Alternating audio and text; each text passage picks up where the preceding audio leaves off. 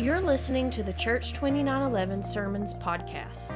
You can follow along with the notes for this message and get better connected with our church by visiting church2911.com/connect. This summer at 2911, we're looking back at some of the iconic movies of the 1980s. This week, we're traveling to 1985. This is Back to the Future. For those of you that didn't know, just a few fun facts about this movie. Michael J. Fox rides a skateboard through most of it.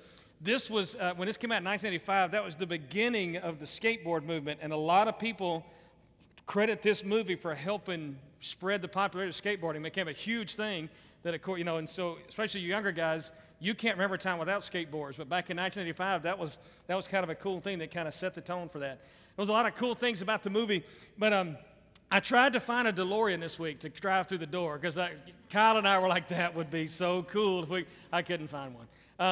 And so then I was going to ride a skateboard out here, but my insurance and the Civic Center's insurance thought that would be better if I didn't. So, in watching this movie, there was a lot of cool things. The thing that stood out at me the most is to think about the fact that time is kind of a funny thing. I don't know about you guys, but am I the only one that it feels like about 3 weeks ago we were having our Christmas service in here? I mean, it just kind of feels like that was just a few, maybe, like a month and a half ago we were having our Great Pumpkin Bash out there. It seems like time flies when I'm doing some of the mentoring stuff with some of our couples and things. I tell them that your kids, they're babies right now, but Larry, in about 3 years they're going to be 25 years old and moving out of. It's amazing how time flies like that. My kids are 26 and 28. I had them when I was 10 and 12. But it seems like that because time is it's one of those weird things. And I don't know about you, but as I look back over my life, there are so many things that I was always so busy looking for the next milestone or for the next thing coming up that I missed out on so many things that were happening right at the moment. When you're a kid, you're looking forward to being 16 years old so you can have, so you have your driver's license and you get a little bit of freedom.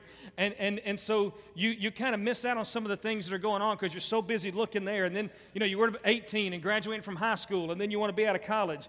If you didn't grow up in a real strict household like I did, then, maybe you look forward to being 21 for some reason. I don't know. But, but there's always something. And I don't know about you guys, but even as an adult, I find myself looking forward to things that I sometimes forget to stop and enjoy where I'm at right now. And the things, and sometimes God speaks to me and he's like, I have things for you to do here, not just there. And so, I have things to do between here and there. And so, that was kind of the thing that really spoke to me as I watched this, and I was kind of, trying to go back and pray and think about some of these things.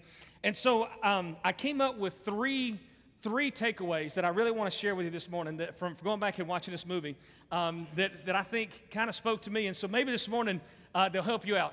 The first one is don't discount how our experiences, how the things that we go through mold us, help shape who we are. We go through a lot of things, through our life, and we make decisions, make choices, and we come out on the other side, and while it may not define us, and it doesn't have to, one choice doesn't define who we are, it does start to kind of help shape some of the things, the way we view things, some of the way we react to things as we go through this. In the movie, one of the early things is George McFly, Marty's dad. When you first meet him at the first part of the movie, he's this wimpy guy who's kind of scared, and he's really mild-mannered. And you first see him, he's getting bullied by his supervisor, Biff, who you find out has been bullying him all his life. Biff is the big bully, the nemesis in this movie, and George is intimidated by him. He didn't know how to act, and he didn't know what to do. But as Marty goes back, and there's some things that we'll talk about a little bit later that affects George, and when he comes back to the future, George is different. He's confident. He has things about him, and the entire thing changes. And even Lorraine Barnes McFly, this is Marty's mom. At the beginning of it, she's now this is the 80s. They call her overweight, but she's like a supermodel compared to me. She's like, she's not, but she's heavier than she was in some of the other parts. And so, but she's drinking all the time. She's an alcoholic. You could tell she's just miserable with life. She's not happy. But because of things that go back and happen when they come back to the future at the end, she's different, she's healthy, her and George's relationship is completely different. Things happen because the experiences that happen in 1955 when Marty goes back that help shape who they are. And so, we go through things like that, and we do that, and sometimes things come at us, and we look at experiences. They could look at some of the things that happened as God's punishment or God's man. Last week, my air conditioner went out. It was hot last week, for those who don't. And so, and it was, now, I had done this, I was doing a little side project to raise money for some other things, and but all of that money ended up going to help, get air conditioned because it was hot. And even though some of you guys that are older, around my age or a little older, we didn't always have air conditioning growing up. I'm used to it now, buddy, and I can't go back to not having it. And so, now for me, it was easy. My godly, man of God reaction was kind of, why me, God? Why do you hate me? What have I done this time? Luckily, I have a godly wife who said, hey, we made enough money on this little side thing you did to help cover some air conditions that, God saw we had a need and God was going to help and do these things. And so, she helped bring me back. But we react like that when we have situations sometimes. We see it, and the first reaction, even somebody, I've been in church my entire life. I've been in ministry for nearly 30 years. I've been in church. My dad was a deacon. My grandfather was a pastor. I was born in Saturday and on church on Sunday just about. I mean, that's kind of my entire life I've been there. But, I still have those times that's my reaction when bad things happen, is that God must be mad at me. Some of it's I like to call it my Pentecostal baggage that I grew up with, this heavy, Larry, you know what I'm talking about right there.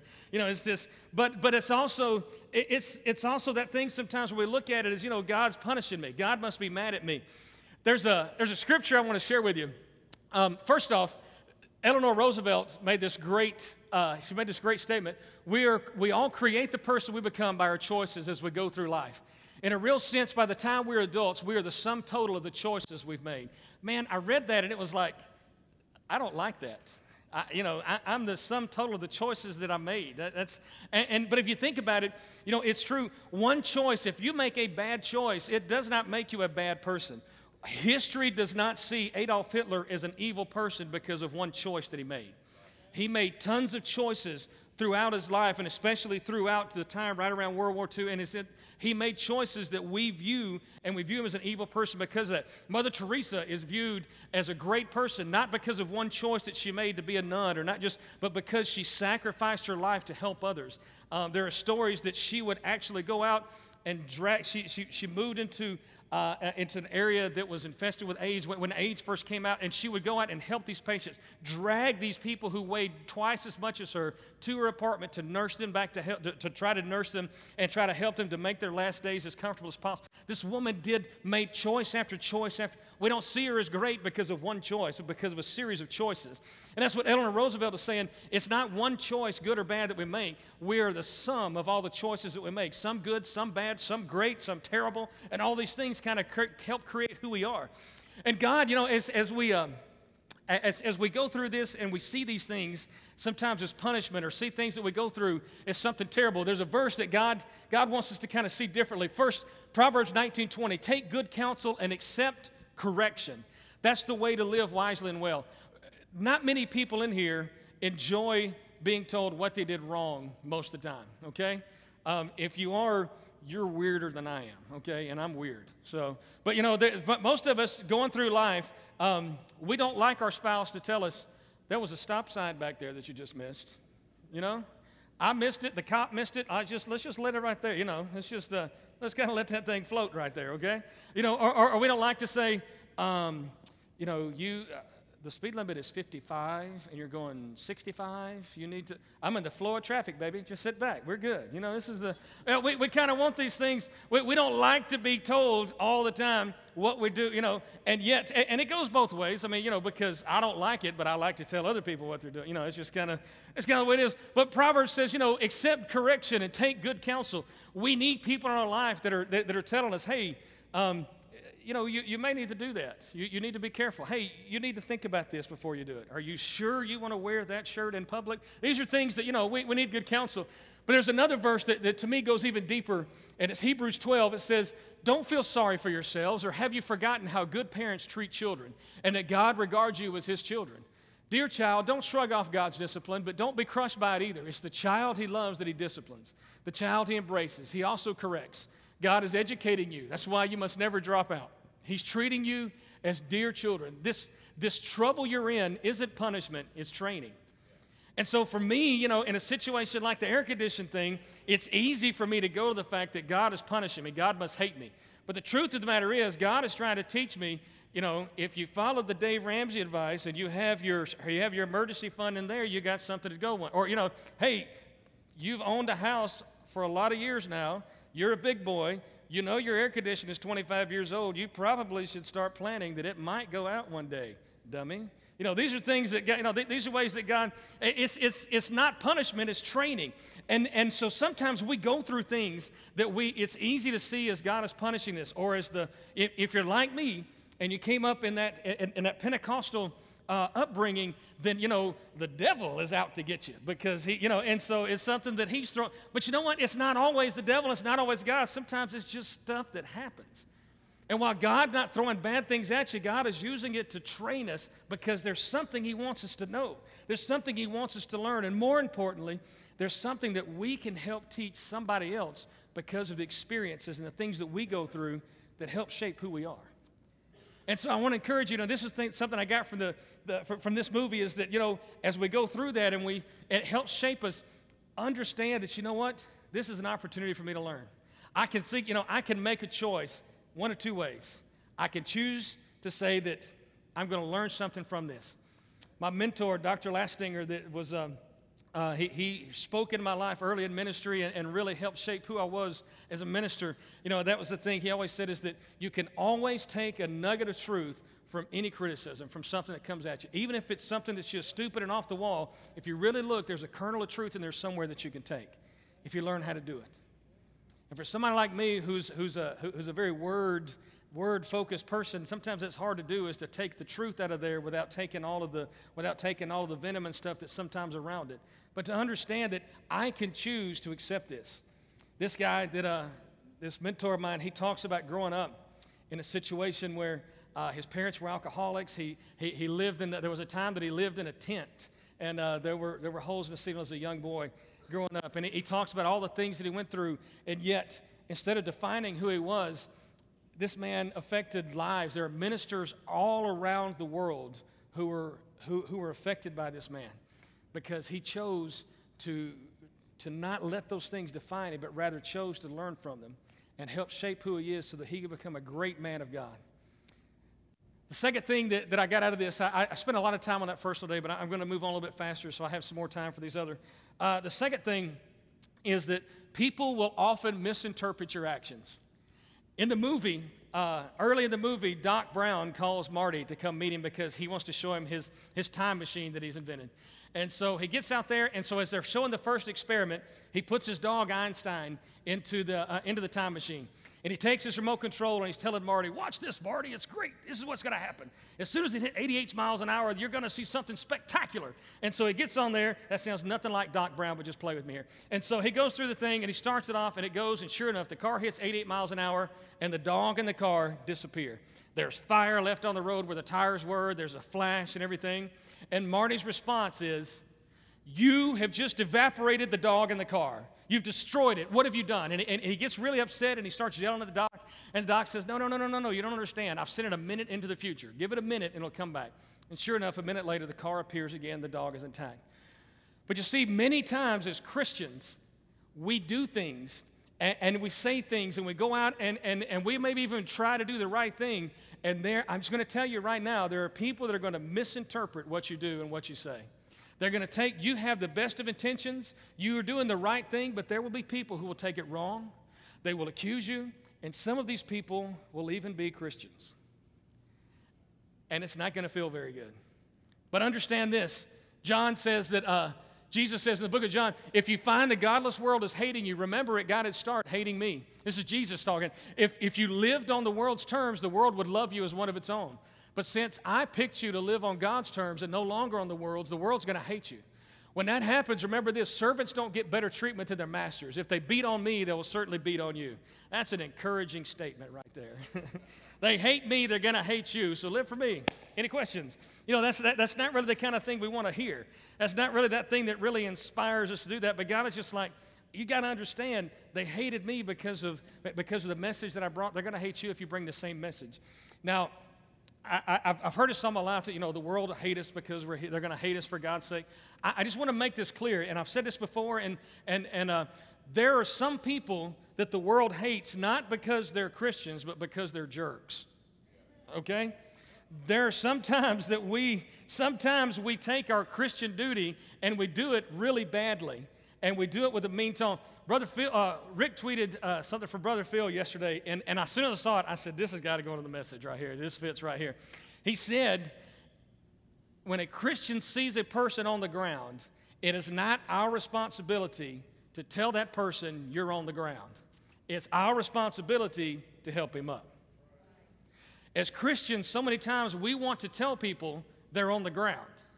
We see and we want to point out the things in their life. They have things going on in their life, and they're well aware that things aren't great. Oftentimes they're miserable and got things going on. They don't need us pointing out the misery in their life. They don't need us reminding them that, hey, what you're doing is not healthy. What you're doing is not something that's going to do. What they need is somebody to give them a hand out. What they need is somebody to help them get up off the ground. And so, as God, He's called us to be love. He's called us to speak love. He's called us to go out and to do these things for people. He's called us, and you know, they're going to misinterpret that love sometimes. And so it's up to us to make sure that we communicate clearly what we're trying to do. It's up to us to make sure that we tell them that, you know, what you're doing is you know, I know you know what's going on in your life, but you need to know that God loves you and God wants something better for you. You need to know that I'm telling you this not because of luck. I've used this example 1,000 times, and you guys are probably tired of hearing it, but you're going to hear it one more time. If I go to the doctor and he says, dude, you're fat, I'm going to find another doctor. Or I'm going to punch him and then find another doctor. If he says, Mr. Robinson, you probably need to lose some weight because your health issues, blah, blah, blah. You've got a wife, you got kids, and you want to see them grow up. You want to see your son get married. You want to see these things happen. You need to change your lifestyle. I'm going to receive that a whole lot differently than I do, dude, you're fat. Whoa. Hey, careful with that table right there. You might want to sit on the floor. You know, if I go in and the guy, it's the way that he talks and it's the way that he communicates. He's trying to get his message. His message is not that I'm overweight. His message is this will affect you physically if you don't do something about it. Our message is not you're a sinner and a terrible person. Our message is God is love and He has something better for you. When I correct my kids coming up, the job is not for me to tell them you're a terrible person who can't do, you know, you can't behave and can't do what I'm telling you to do. My message to them is one that needs to be, you know what, that's going to hurt you, but I can tell you something that's going to help you. I don't want you to get hurt. Let me do this instead. Let me help you do this instead. And so that's where it is that people are going to misinterpret, and we have to be so careful to make sure that we get God's message out so that we don't muddy it up so bad.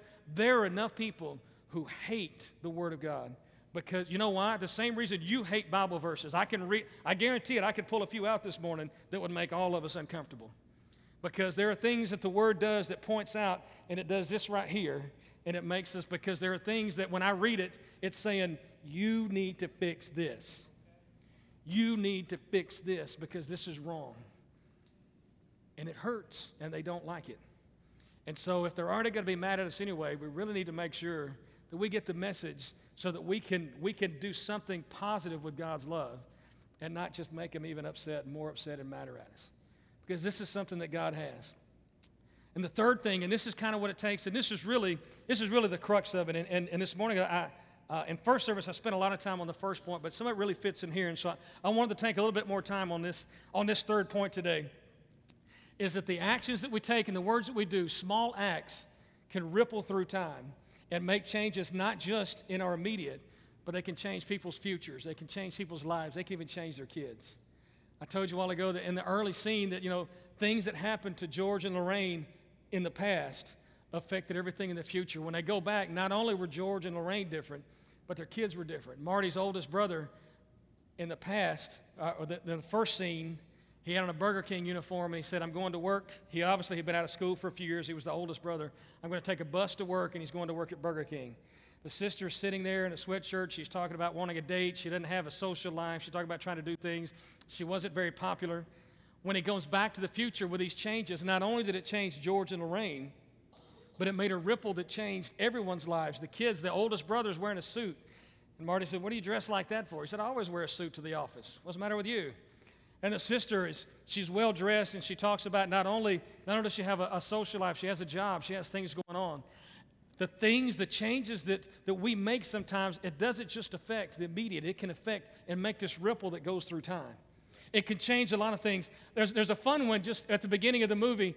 We see as Marty's going up to as he's driving to the mall to meet Doc Brown, you see the sign at the mall, and it's called Twin Pines Mall. Well, when he first goes back in time, he's being chased, and he's driving through, and he happens upon the Peabody farm, who's the Twin Pines farm, and he runs over one of the pine trees and knocks it down. When he comes back to the future at the end of the movie, the name of the mall is changed to the Lone Pine Mall instead of the Twin Pine Mall. This little thing made an effect. It changed history. This one thing that nobody thought about, the fact that he ran over a tree. It's kind of that butterfly effect thing, except a much better movie.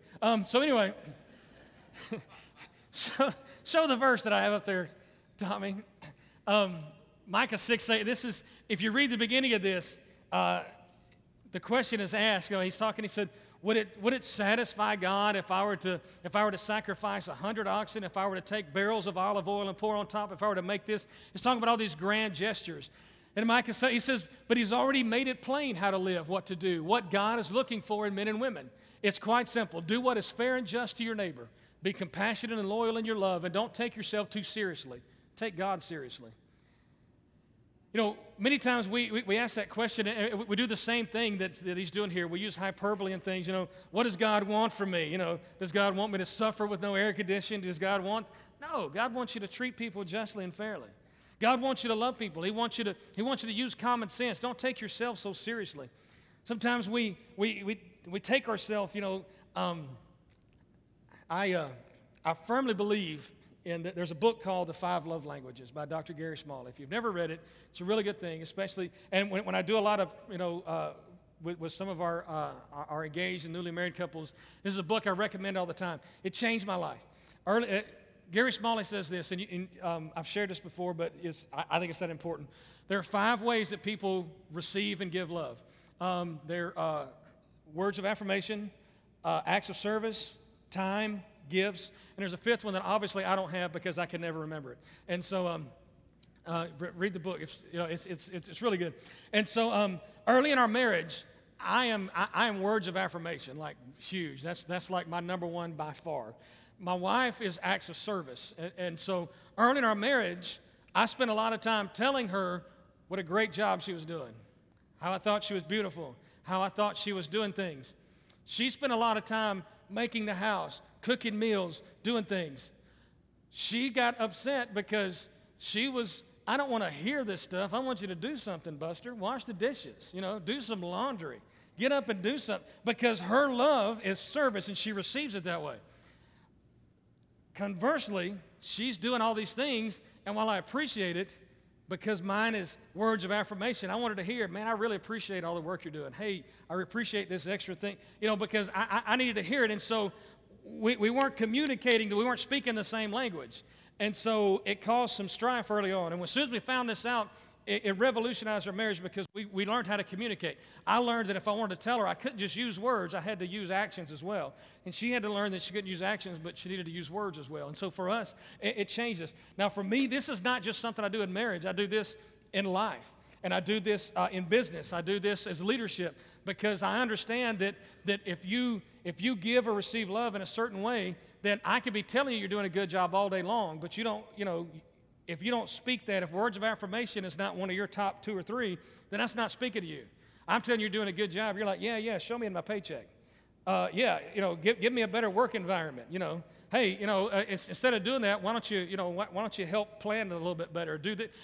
There's conversely, if you're acts of service and you're like really trying to do things for your employee and do that, maybe they just need to hear they're doing a good job. I don't know.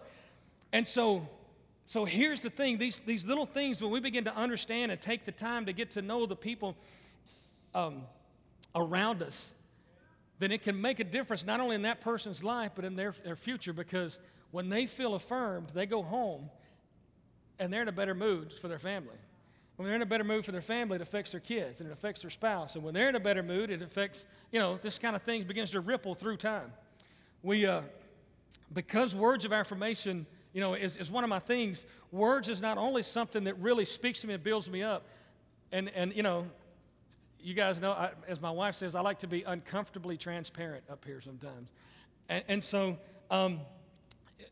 because words build me up, words tear me down quicker than anything. It's just, and the fact that I'm a creative person who creative people are weird and wear their heart on their sleeves anyway, which makes me like really weird. It affects, and so these are things. I had a situation just last week that there was a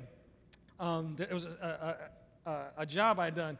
And so this person, we had a disagreement about something, that there was a situation with it, and so I had to make a choice.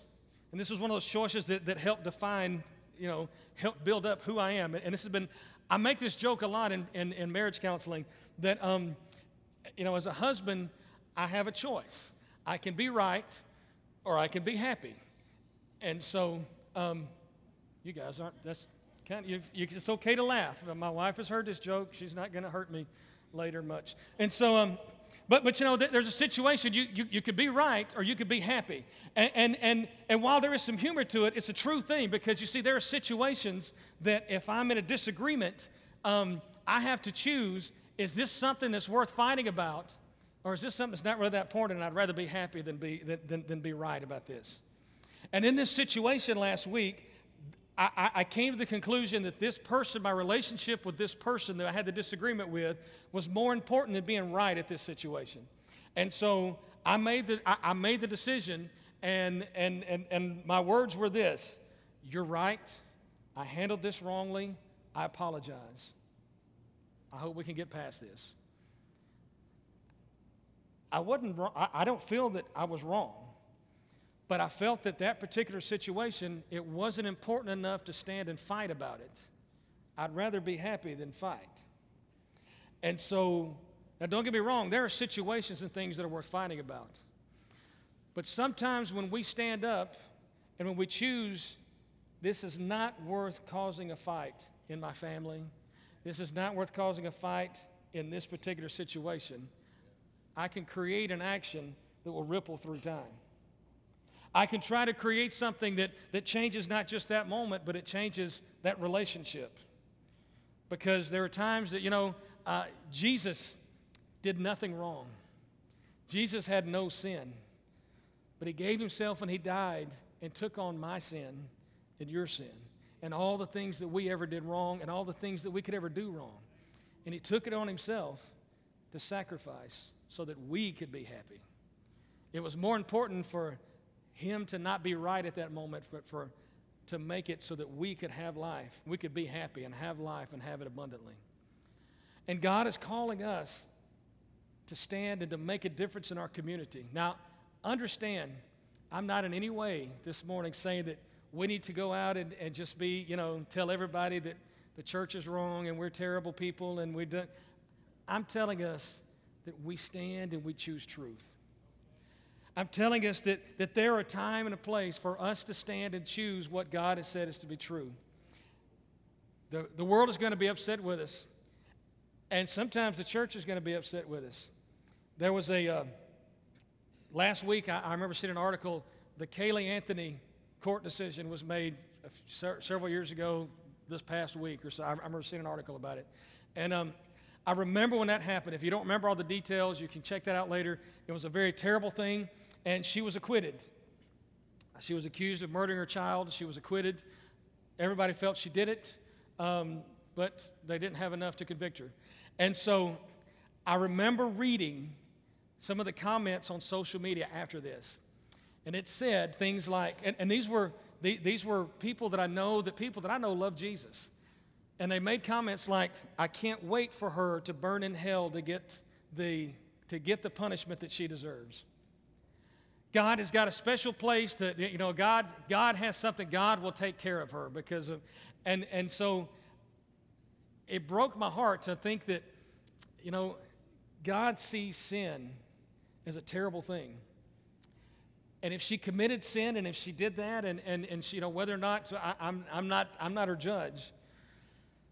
But God didn't create hell for people. And this is a theological debate, and we can get into it, and Pastor Rick will be happy to answer all the questions that I caused today, so call him. So, no, seriously, this was not something that was intended to punish people. This was something that was to take care of the rebellion in heaven. And so, and that's another thing altogether, and I don't want to get into that. But here's the situation. We are not made evil by one choice or one thing. It becomes a series of choices and a series of actions and a series of things that does that. And God has called us not to judge people by their actions, but He's called us to love them because He loved us. And so this morning, the thing that I really took away from this movie is that I can make a difference in people's lives. I can cause ripples in their life by loving people like God loved me. Because here's how God loved me. I grew up in church. I did all this stuff, but I wasn't a perfect person.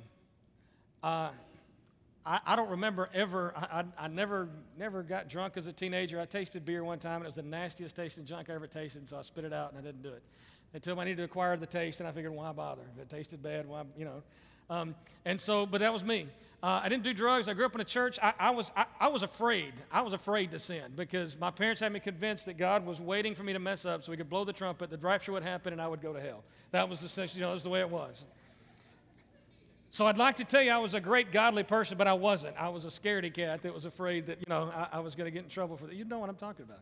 And so, but there were still things in my life that weren't right. I had hatred. I had rebelliousness. I had things in my heart that God saw as sin. And that sin was every bit as bad as somebody else's sin that was out getting drunk or out doing other things every weekend. There was lust in my heart, and the Bible says if you lust after one of your hearts, you've already committed adultery. If you hate a person in your heart because of the color of their skin or because of some other reason, then you've already committed murder in your heart. This is what God says, not me. I told you I could make you uncomfortable with Scripture. And so, the point this morning that I want us to get is that we can change people's hearts. We can change people's lives. Brent really hit on this last week, and for me it was a continuation this week, is by being love and being God's love. And understanding, beginning to take those things that, God loved me so much that He looked past all of the stupid things that I did. That He looked past the selfishness, all of the times that I know to do right, and I don't do it anyway.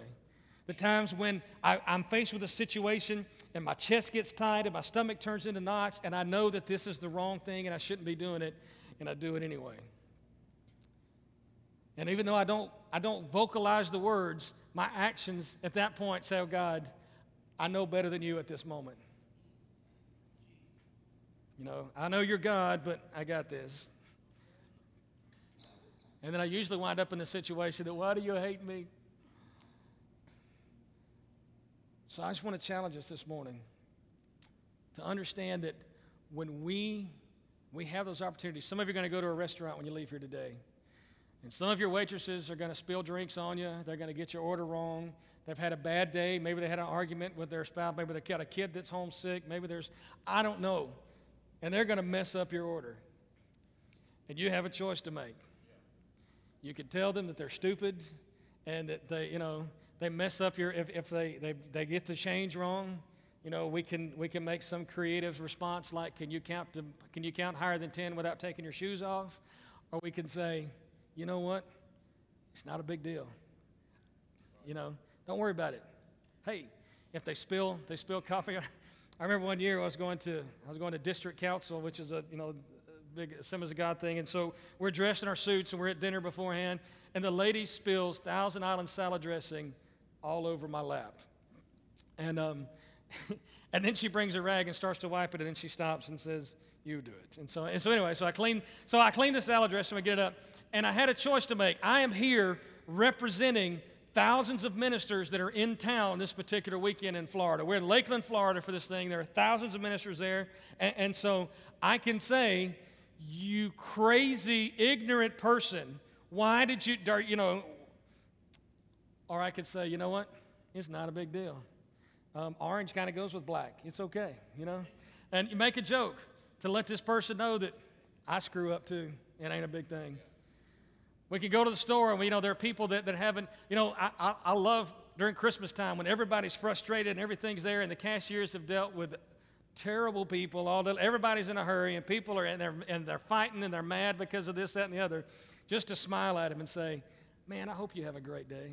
Merry Christmas." Because we can change and make a ripple in people's lives by simply being Jesus, by simply loving people as God loved us. You've been listening to the Church 2911 Sermons podcast. If you have a prayer need, our prayer team and pastoral staff would love to pray with you. You can send us your prayer requests by using the email address prayer@church2911.com. If you would like to know more about our church, including information about our weekly services, please check out church2911.com. Thank you for listening. We hope you know that God has an amazing dream for you, and as always, we dare you to dream.